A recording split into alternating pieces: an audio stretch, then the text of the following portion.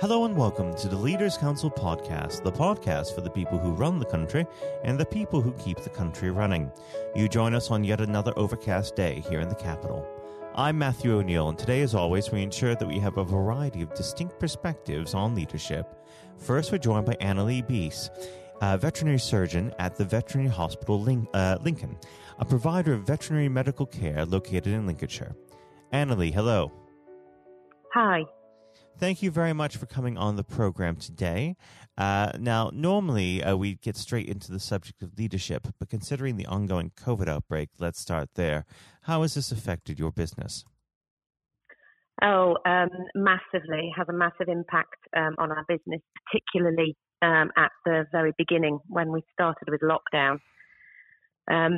The issue that we had was obviously clients were unable to come and visit us. We had to provide a very different type of service where we were able to provide sort of remote consultancy services whilst trying to triage those urgent and emergency cases. And did you see an uptick in needing to provide those urgent and emergency services during this period?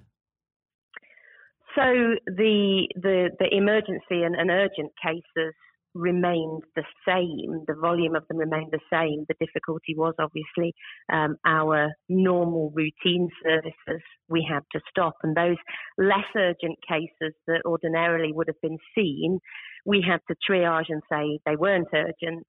But obviously, given time, those less urgent cases suddenly became more urgent and became emergencies. And so their triage became more urgent, in which case we had to then see them. So it was a bit like firefighting to start with. Now, do you feel that you've had a lot of new clients? Because it does seem there has been an increase in people taking on pets during this period. Certainly towards the latter part of the pandemic, we've seen a massive surge in what we call lockdown puppies and kittens. At the beginning, we were unable to provide routine and preventative medicine and vaccinations to these puppies as due to government guidelines, non-urgent journeys were not to be undertaken. And so we've had a huge backlog in our preventative medicine at this point in time. Well, we should move on to the subject of leadership. I always like to start this part of the conversation off by asking the same simple question. What does the word leader mean to you? Crikey.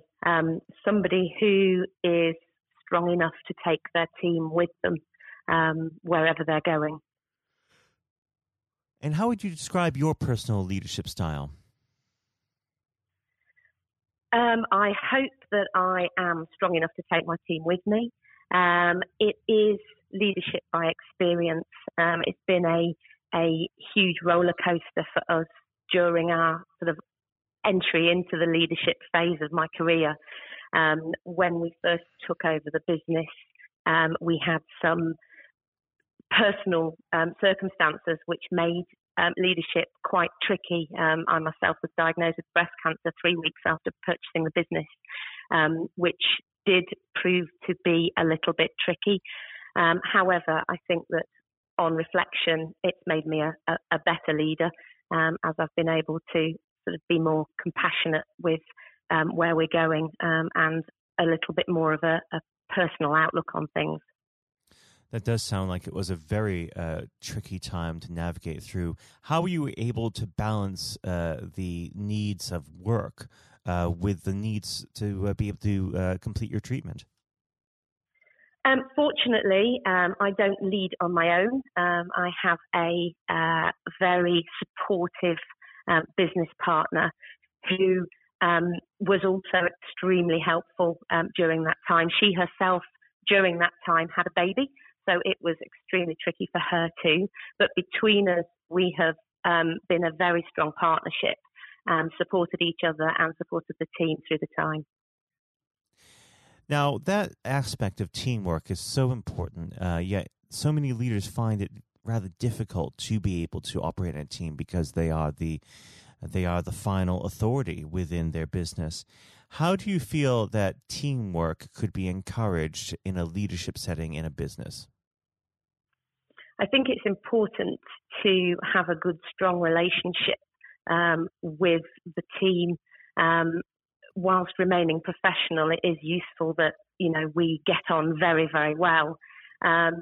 Teamwork, is it's an absolute vital part of any business, but particularly the veterinary industry. And those people that go into veterinary, whether they lead it or whether they're in it underneath as the team members, they all have that natural instinct and that personality that makes them want to strive to work as a team. Now, of course, communication does, unfortunately, from time to time break down and conflict arises. What is your method for resolving conflict? Conflict management. Are we referring to within the team or yes, within the business team itself? Within the team. Conflict management is always a tricky one. The first thing that we do is try and understand where the communication breakdown has come from. And, taking time to sort through that is vital in making the problem, in resolving the problem. But yeah, the first thing is just understanding where that communication breakdown has come from. And with conflict within business on a more broad scale? The business sector that we're in is obviously a very emotional sector. We have many animals that are unwell, have conditions which are very worrying to their owners, which are our clients. And we have to, a lot of the time, take the owner's emotions into account, because that will often, they're already heightened emotionally, which will often sort of start that conflict process. And being understanding of what they're going through is very important in diffusing conflict before it even arises.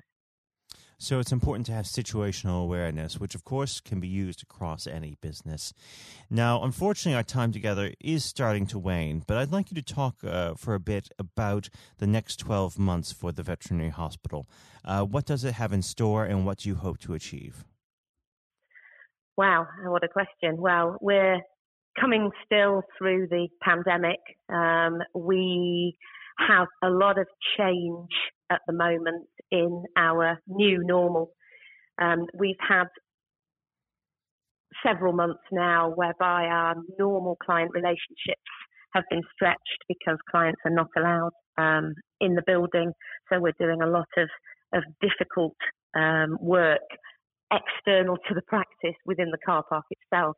Now, certainly within the next few weeks to months, we have changed all of our internal design to reflect the COVID situation. So we'll be getting clients back in the building. We've employed 2 new veterinary surgeons since lockdown, actually 3 new veterinary surgeons since lockdown, to deal with the ongoing increase in business that we're seeing. And we're hoping that over the next 12 months, despite the recession that may or may not be coming, we're hoping to see growth within the practice, and look forward to being able to allow our business to reach and support more local clients and their animals. Well, I'd like to thank you very much for coming on the program today, Anneli, and I'd love to have you back on at some point in the future. But for now, thank you. Thank you. That was Anneli Beese, owner and veterinary surgeon at the Veterinary Hospital Lincoln. And now, if you haven't heard it before, is my exclusive interview with our chairman, Lord Blunkett.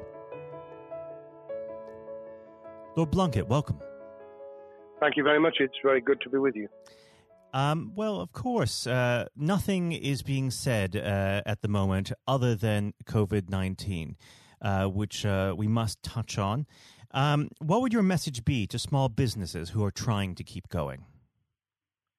Well, I think the last ones standing will be the ones that thrive when we get back to some sort of normality. So it's have confidence and courage.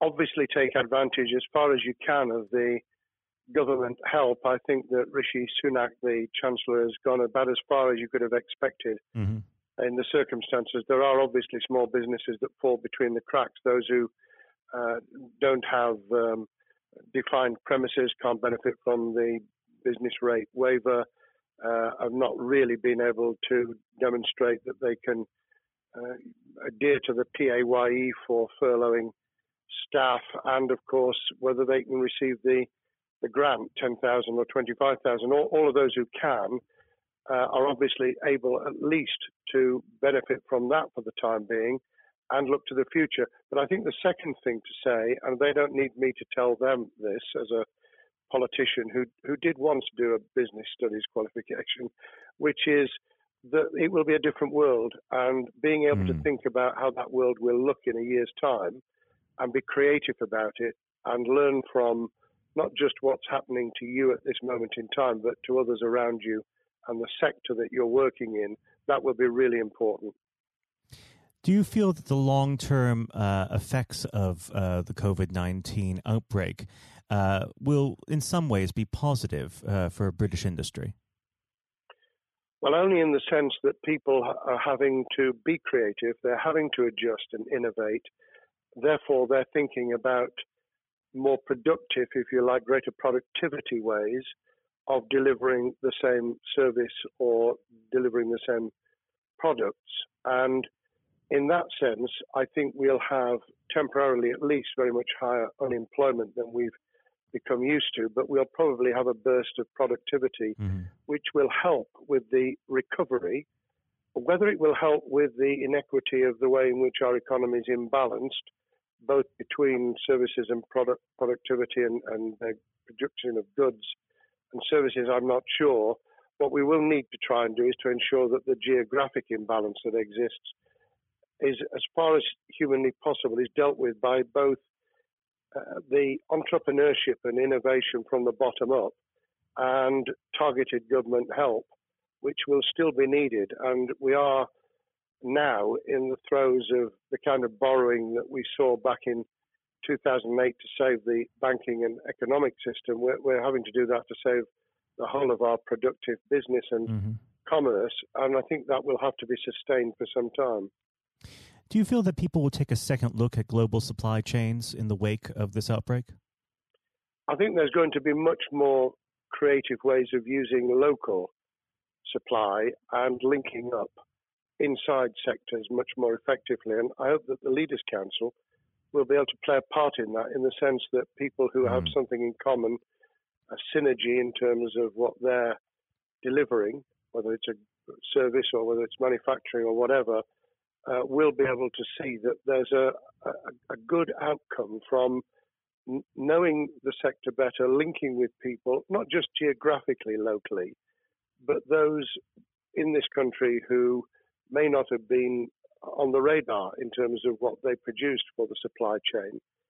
And of course, ensuring, because there's quite a lot of fraud going on as we speak with people getting into cyber attacks, that they'll also take account of going into the cybersecurity side effectively as well. The more we are online, the more people who are working from home, the more vulnerable those businesses and their supply chain become. And that's something to think about as well. How important is strong leadership at the moment? Well, I actually think that it's brought to the fore leadership in a whole range of areas, from obviously government itself, and there's been ups and downs with the Prime Minister's severe illness, but all the way through the public and private sector, people have, to use the jargon, stepped up, and they've shown local, regional, national level the kind of leadership that Britain historically was very good at. Regrettably, we've not seen the same on the international scene for all kinds of reasons, but maybe we will in future. So I think out of this will come experience of people who have seen an opportunity to do good, as well as seen an opportunity to provide a good a service or goods, including, for instance, shortages for the health and social care system, the food chain and the like, but also I think in terms of seeing the synergy between the private and the voluntary sector and using people's commitment to each other in a very positive way. I'm not sentimental about this. Things will revert. Mm-hmm. But actually, I think there's a kind of moment of moral judgment of people feeling that they've got a role to play outside the immediate survival that they're engaged in. And if we can hang on to a little bit of that social responsibility, that will be a very positive outcome. Absolutely. Now, what's your broad view of how the government is responding to this? Are you broadly supportive of their measures?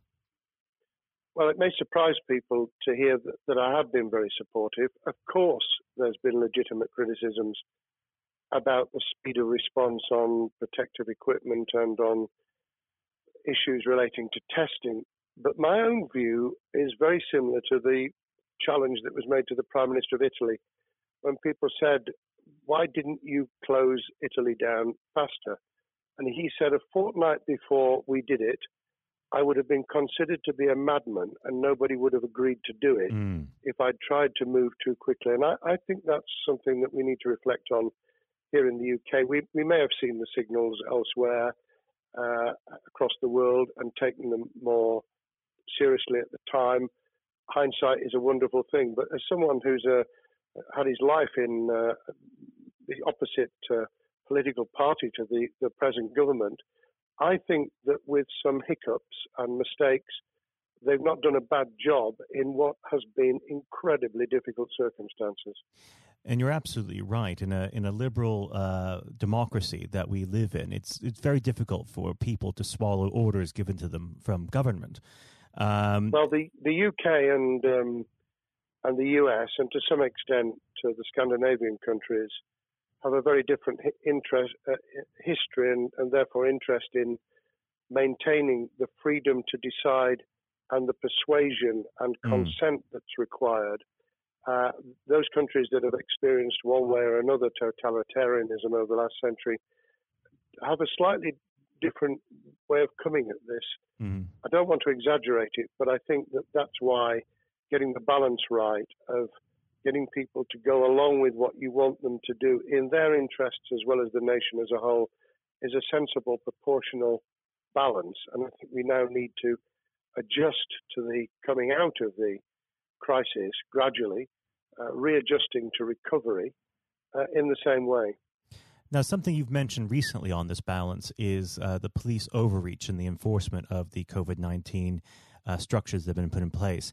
What have they done right, and where have they gone too far? Well, I think that they were interpreting what was not necessarily as clear advice as it might have been for all kinds of reasons, because people were feeling their way. I think what's come out of it has been a demonstration by local police services in some parts of the country that they could get people to do what was needed without the heavy hand of drones overhead or people being told that they shouldn't be walking in the street, because this was all about self-isolation, not incarceration. It was about getting people not to pass the infection on to each other and therefore to provide distance rather than to make our lives a misery.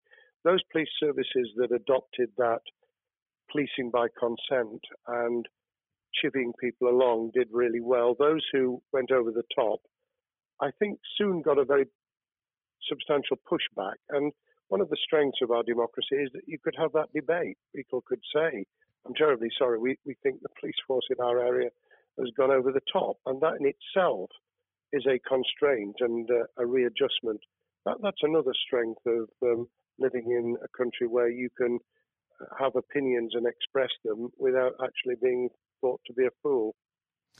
Now, of course, the government has faced criticism that they were slow to react, and Boris Johnson wasn't present at the early COVID-19 COBRA meetings. Now, Number 10 has claimed that this is normal practice. The health secretary often chairs corporate meetings related to health. Does this tally with your experience as a Secretary of State, or would you have expected the PM to be more hands-on during the initial stages? I think different prime ministers do have a very different style. And Boris's style, which I think will now be considerably adjusted, was very swashbuckling. In some senses, delegating is a good thing, as every leader of every business or public service knows.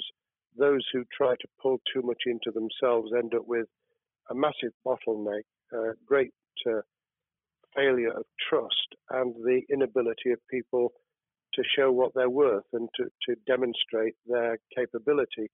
So I'd be very wary of jumping in and saying he was wrong to delegate the essential COBRA meetings. What I was surprised about was that he didn't chair the first couple, because my experience with Tony Blair for the 8 years I was in cabinet was that Tony was a great delegator, but he would get a grip to begin with, watch what the difficulties were, and then give people direction and confidence to be able to get on with it.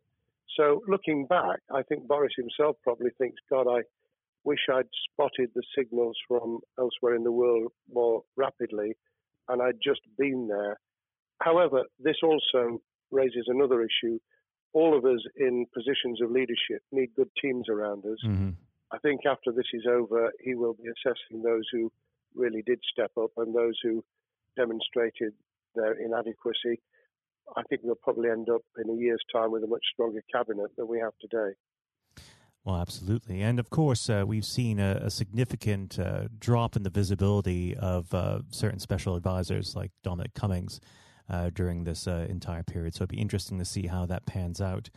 It's certainly readjusted the role of those behind the scenes with those who should be taking the decisions, having received advice. Obviously, there's been a complete transformation in the profile of experts, if I might use that term, who'd previously been denigrated.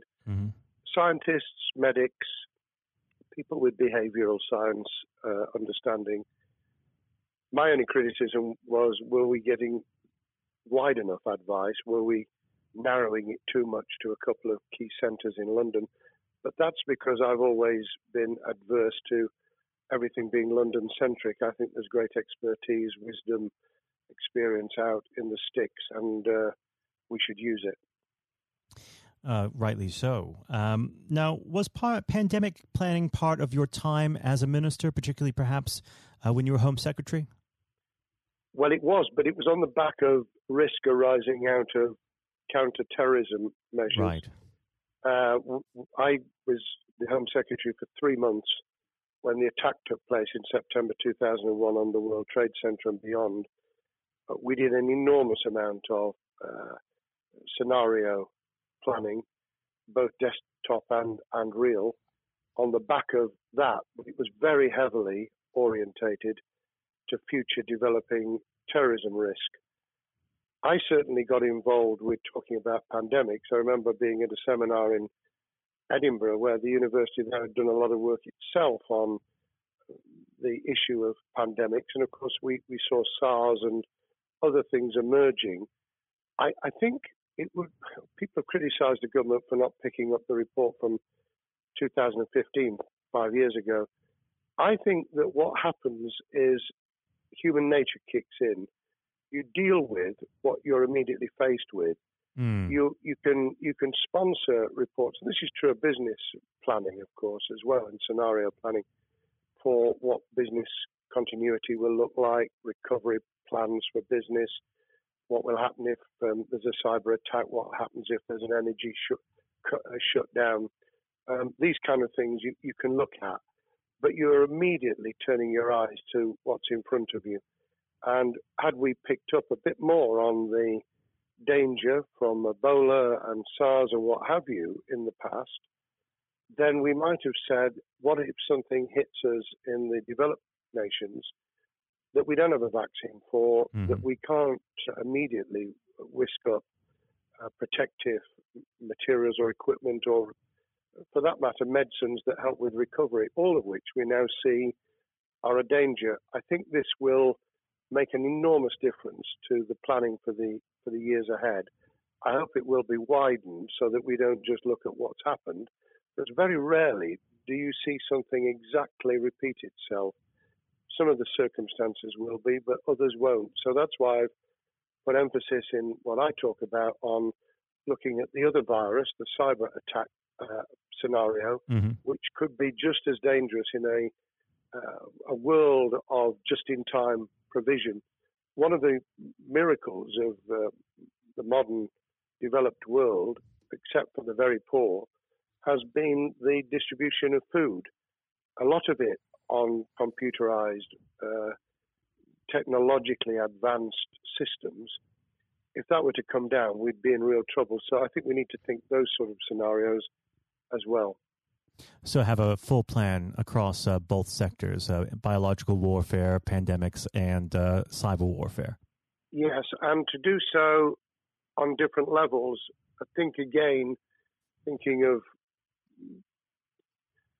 thinking global but acting local, we need a lot more to think about what would happen if something took shape that actually broke down those national and global chains and how we would cope.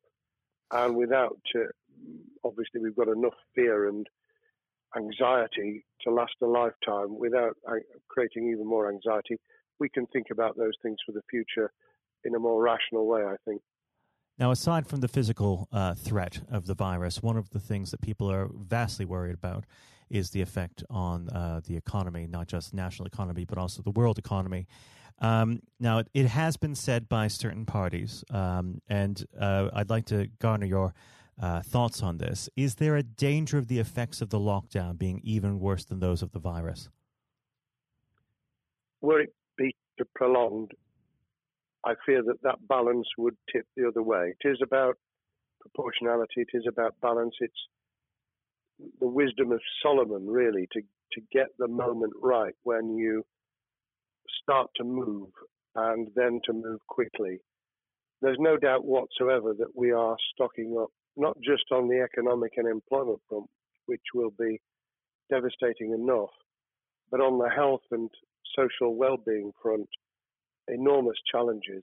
And they will need careful handling because there's a lot of people whose lives, for a variety of reasons, are at risk in the future on a scale that we've been dealing with over the immediate handling of the pandemic, concentrating really hard on those affected by COVID-19, those sadly who have died or been seriously incapacitated.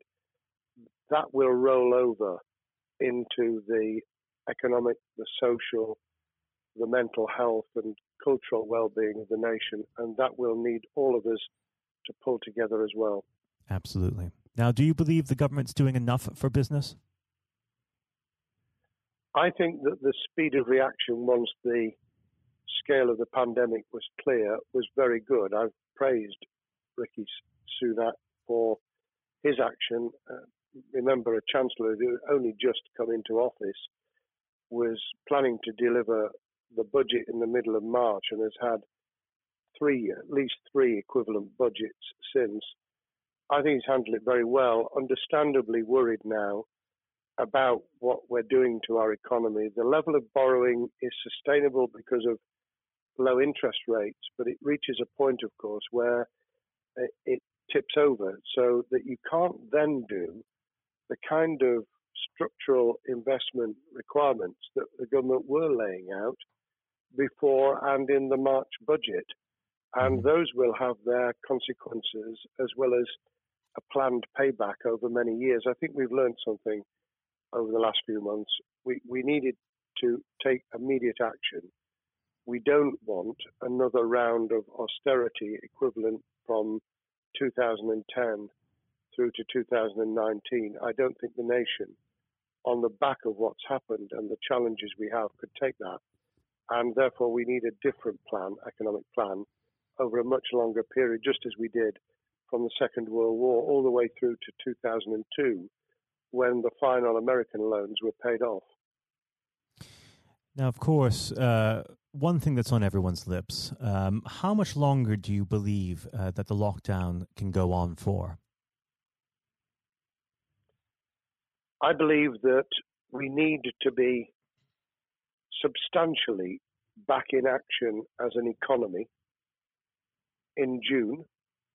This obviously is layered in terms of places where people would meet in large numbers, having to adjust to the fact that it will be longer for them. And sadly, that will involve business closures. It's why the Chancellor extended the furlough scheme to the end of June. Mm-hmm. But unless we get things moving in June, I think we'll run into the summer where all kinds of services and industries will have a chain reaction effect. And what happens with one will then have a major impact on another. And then you get the skittle effect where things get knocked down that you hadn't perceived were going to be affected. So I very much, if I were in government, and I always think of things in that context, what would I do if I were in government? I would be on the side from the second week in May, on the side of the hawks in terms of saying we've got to start moving, and we've got to do so with the collaboration and cooperation of the public who have got the message, who did behave, who responded magnificently. Let's try and get back, perhaps, doing things differently for a time, but substantially getting back to business as usual. And unless we do that, then those areas that can't and wouldn't expect to be back in action immediately get pushed further into the middle of the year and the autumn, and then they become unsustainable. Now, of course, one of the other major developments we've had recently are the changes in the Labour Party. So if we could just speak on the Labour Party for a while. This might sound like an obvious question, but how does Sir Keir differ from Mr. Corbyn? Well, I'm biased because I believe the Labour Party has come out of 4.5 years of a black hole of a nightmare, where it neither represented a credible opposition nor an electable government, and the combination was to let those who supported the Labour Party and needed some of its policies let them down very badly. Sir Keir Starmer both is a highly intelligent, professional lawyer who, as Director of Public Prosecutions, led the service well, had to take difficult decisions at a time of austerity, understands the world beyond Labour members, but has been able to do business with those who originally supported Jeremy Corbyn and was able to command support from them. His creation of a balanced shadow ministerial team has been very encouraging. I supported Lisa Nandy, who he's made shadow foreign secretary, because I thought she understood the north of England and the disaffected former Labour voters. But I believe that Sir Keir has taken on board those who have something really sensible to offer. And I believe he will be both a great leader of the opposition. More importantly, he will then present himself as a credible alternative Prime Minister. And all governments need an alternative government at their shoulder. It was true of us from 97, and it took the Conservatives some time to recover and to get to that position, but they did, and the Labour Party will, and that's crucial for our democracy. All of us need to understand and appreciate that a living, breathing, functioning democracy requires a credible, confident, and in many ways supportable opposition, as well as a government that we clearly want to do well, because none of us want, as we didn't with the COVID crisis, none of us want the government to fail. We want to see our economy recover. We want our social well-being to be taken into account. We want to overcome deep-seated inequality and poverty. And we want to do it with enterprise and entrepreneurship and business playing their role. And that is about leadership nationally, locally, in the private and the public sector, people with ideas, with confidence, with the ability to pull teams around them, above all, to have some idea of what it is they want to achieve and a very good idea as to how to achieve it. Now, of course, one of the biggest problems Secure is facing will be tackling the party's anti-Semitism problem. There has been a recent internal report that has been quite damning. What's your response to that report, and what does Secure need to do in response? Well, there are two reports. One which is being produced by the Equality and Human Rights Commission, which he will, and has already indicated, will implement in full. The second was a leaked report put together by the supporters of Jeremy Corbyn, 800 pages of private interchanges on social media, which he has, Keir Starmer, set up an investigation to identify who did it, who leaked it, what the content was, does it have any salience and lessons for us, and where necessary, action will be taken. So I hope that as he moved very quickly to reassure the Jewish community, so he will be able to take the necessary steps to back up that reassurance with the kind of actions that says that this was a blight on a historic, great political party that all of us were ashamed of. We've been able to put that behind us and to move on to facing the future with confidence. What's the one key thing that Secure needs to do to restore Labour as an election-winning party? I think Sir Keir Starmer's major challenge is to convince sceptical voters that Labour has not only reverted to a party that they can support because they can see it acting, developing, presenting as a credible alternative government, but also that the lessons have been learned from the fiasco from 2015 onwards. In other words, there have to be very clear signals of substantial change, not just the right words, not just reassurance that we're not going back to some of the crazier policies, but actually that we've understood why the electorate rejected those policies so substantially in December 2019. If people get that message, they'll understand that the Labour Party has changed, as it did in the 1980s and early 90s, to become the electable government with the greatest majority and historic majority, even greater than 1945, which I was privileged to be able to take advantage of in 1997 when I joined the cabinet. Now, I know what your answer is going to be to this question, but indulge me. Do you think Secure has what it takes to be PM? Yes, I do. I think he has the background, he has the experience, he has the professionalism, he has the forensic mindset, and he has the confidence to have put a team around him which will ensure that it will work. And those elements are true of all leaders. Ideas, the ability to build a team, to have confidence in that team, and to be able to demonstrate leadership in practice, sometimes at the most difficult times. And, the Leaders' Council, those sharing their thoughts with the kind of thing that we're doing now with a podcast, but also joining us in linking up in that network of people who can support and help each other and learn from each other. That is what needs to be done in politics as it needs to be done in business. Thank you very much indeed, Matthew. Well, thank you for coming on the program. It's been an absolute pleasure, and I look forward to speaking with you again. Thank you very much, and good luck to all those listening in what has been a nightmare scenario. Good luck for the future. Have courage, have confidence, and yes, listen to those who know more about business than I ever will. Thank you, Lord Blunkett. Thank you. This has been the Leaders' Council podcast. Thank you for celebrating excellence in leadership with us. I have been your host, Matthew O'Neill. Until next time, goodbye.